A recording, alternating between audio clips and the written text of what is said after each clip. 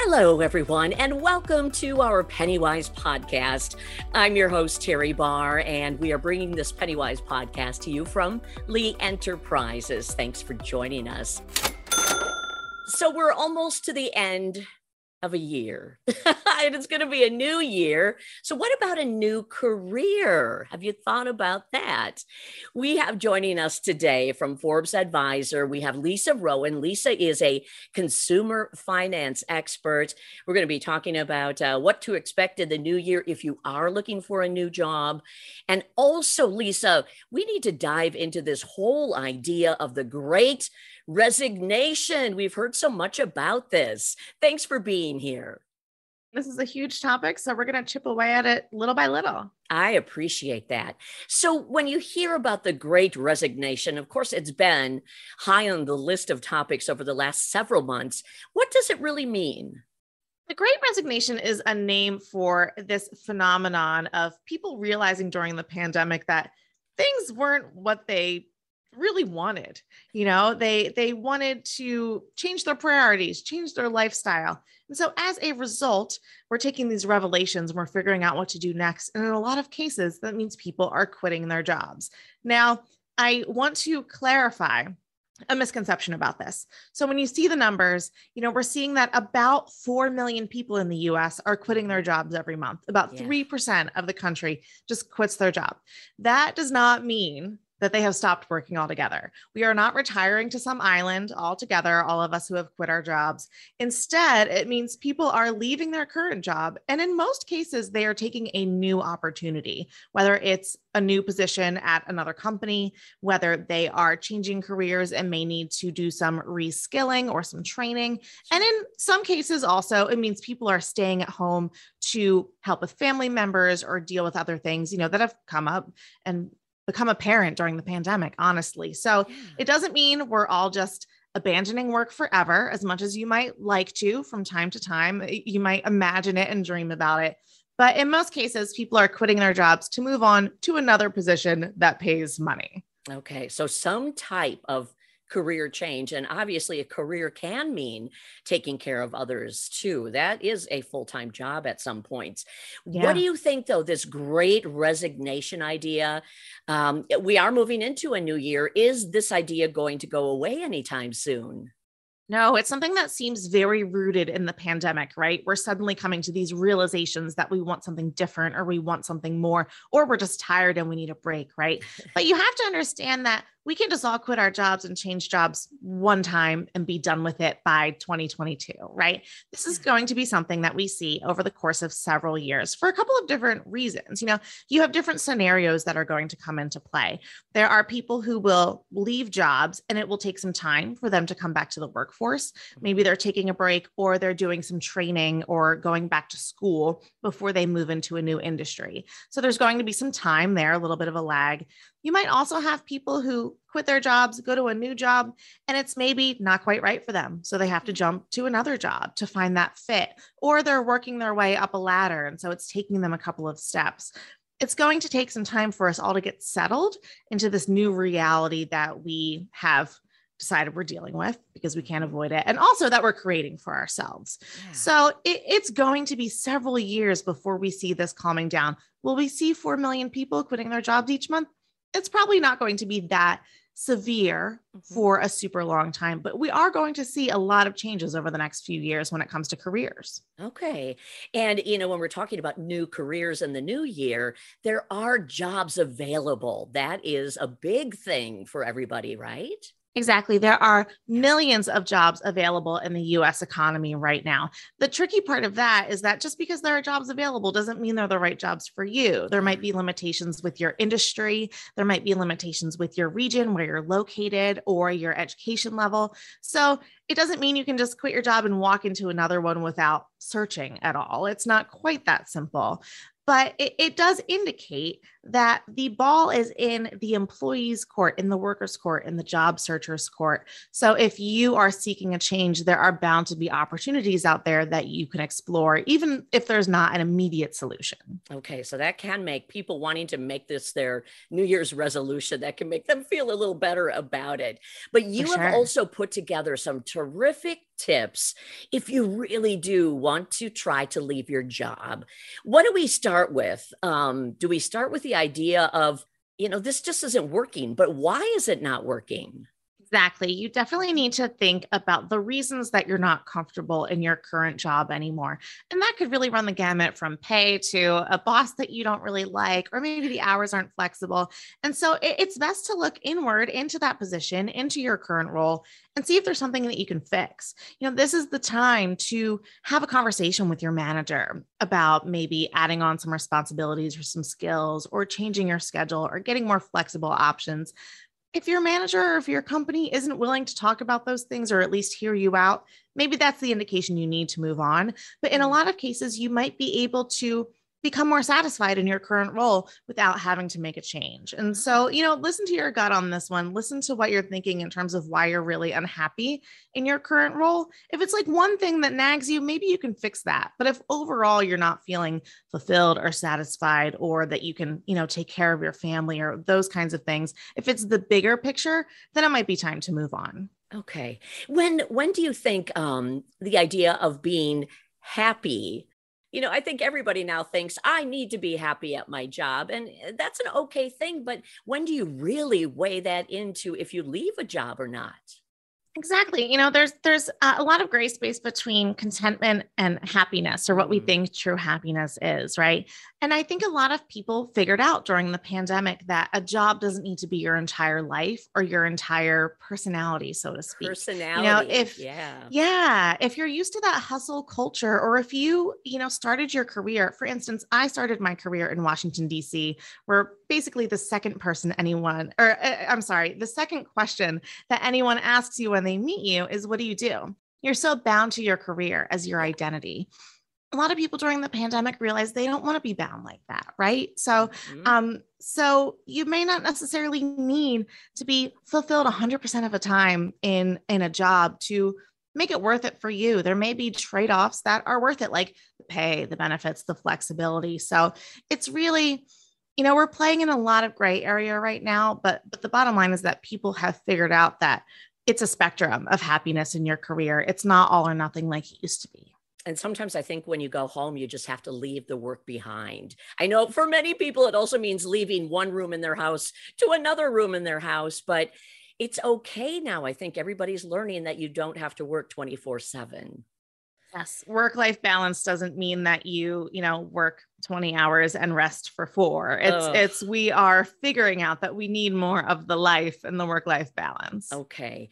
Another tip that you share is, wow, this is a tough one. Looking at what the trade-offs may be if you really do leave that job. Exactly. If you quit your job, if you put in your 2 weeks notice today, where's your next paycheck going to come from? What are you giving up? What are you leaving on the table if you leave a job? And of course, we think about pay first, but we have to think about a couple of other items as well. For instance, do you get health insurance from your employer? Do they have a flexible spending account program where you're able to put money aside for your childcare pre-tax? What are the benefits beyond the fulfillment that you're allegedly supposed to be getting from your job that you might be giving up? And if you're able to transition from one job to the next, there might not be a gap, or you might not have to worry about those things so much. But if there might be any time that you're out of the workforce, you're going to have to account for those items, or at least have sort of like a stopgap in place while you're figuring out your next step. So you sort of make a list of not only pros and cons of leaving your job, but sort of, what am I going to need to account for if I leave my job?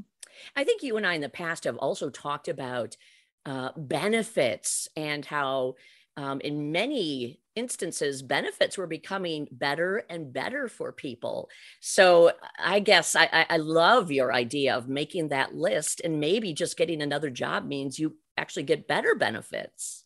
Yeah, that's something that we're looking at more and more when we think about compensation for a role. Yes, Yeah, there's the dollar amount of the hourly pay or the salary over the course of the year, but right. also, health insurance is really expensive. So if you can go to an employer who covers more of those costs, then that could be worth a trade-off in maybe the take-home pay. So Okay. it's there's no, single right answer for everyone, but it's worth taking a look at. Okay, that's terrific. And then I think one thing you mentioned that sometimes we forget. I think we often think we are in this by ourselves, but you talk about getting support if you need it. What do you mean by that? This is especially crucial if you live with someone else, whether it be a partner or a family member who depends on you. Mhm. As tempting as it is to just throw down your apron at work and say, I'm not coming back tomorrow, you probably just can't do that. Right. How are you going to explain that to your spouse or to your family? So it's really important to get buy-in from your family. Of course, they can't be the ones to make the final decision on whether you are truly miserable or not in your current job. But if there's going to be a fluctuation in pay, how you cover expenses, any sort of healthcare or other benefits that your family relies on, whatever that family looks like, those are things you're going to need to discuss beforehand. Do not pull any surprises on your family, especially at this time of year. We're just getting through the holidays and into the new year. Definitely start having conversations about what your goals are, what your ambitions are, and what it might take to get there. The earlier you start talking about this and sort of planting that seed that a change might be coming, the Mhm. easier it's going to be for everyone to adapt, including yourself. Yeah, and job changes can be stressful enough without making it a surprise to somebody else. Oh my goodness. Okay, so now we're at that next step and you've decided I'm quitting. What do you need to think about? Now what? It's time to talk about the money. And look, just because you've decided to quit doesn't mean you're going to quit today. It may mean that you think about the first quarter of 2022, somewhere in there. It may be a 2023 plan, because before you put in that notice, like we were talking about earlier, you need to know that you can take care of yourself and pay the bills.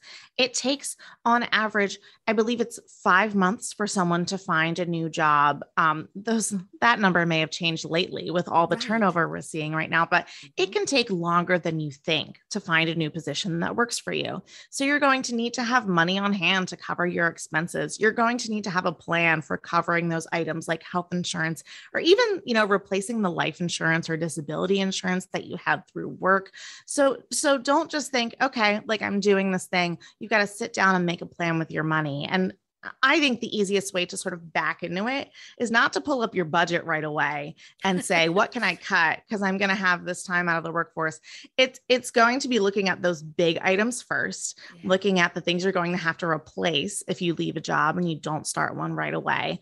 And then accounting for your budget and saying, this is what it's going to take. Now, where can I cut and chop and slice and shave off little edges to Right. make it work?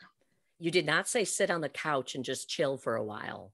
You cannot sit on the couch and just chill for a while. Now, look, okay, there's a caveat there. The caveat is you can sit on the couch and chill if that's what you really need. If that's why you're taking a break from work, you're leaving a job and you're going to wait a little bit until you start something else, that's fine if you're burned out and you need the time, but you need a plan. You need to write on your calendar, on Mondays and Tuesdays, I'm going to sit on the couch. On Wednesdays and Thursdays, I'm going to volunteer at my kid's school.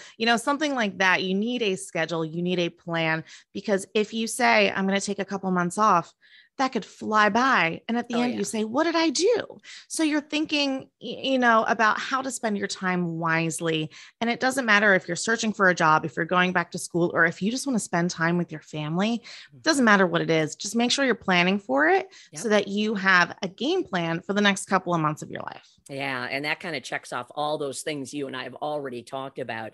One question I have, and this used to be, both of these things actually used to be negative. So please tell me if they are still considered a negative thing or if it's an okay thing now, either job hopping or having a big space between jobs. How is that looked at in this whole new time of, searching for jobs? Great news for just about everyone is that job hopping and resume gaps are no longer considered taboo. Because think about it.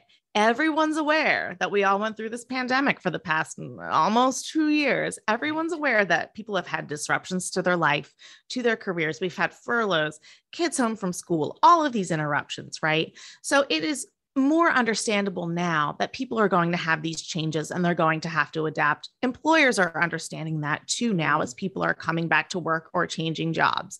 So while it doesn't look great if you change jobs every other week, that's not ideal.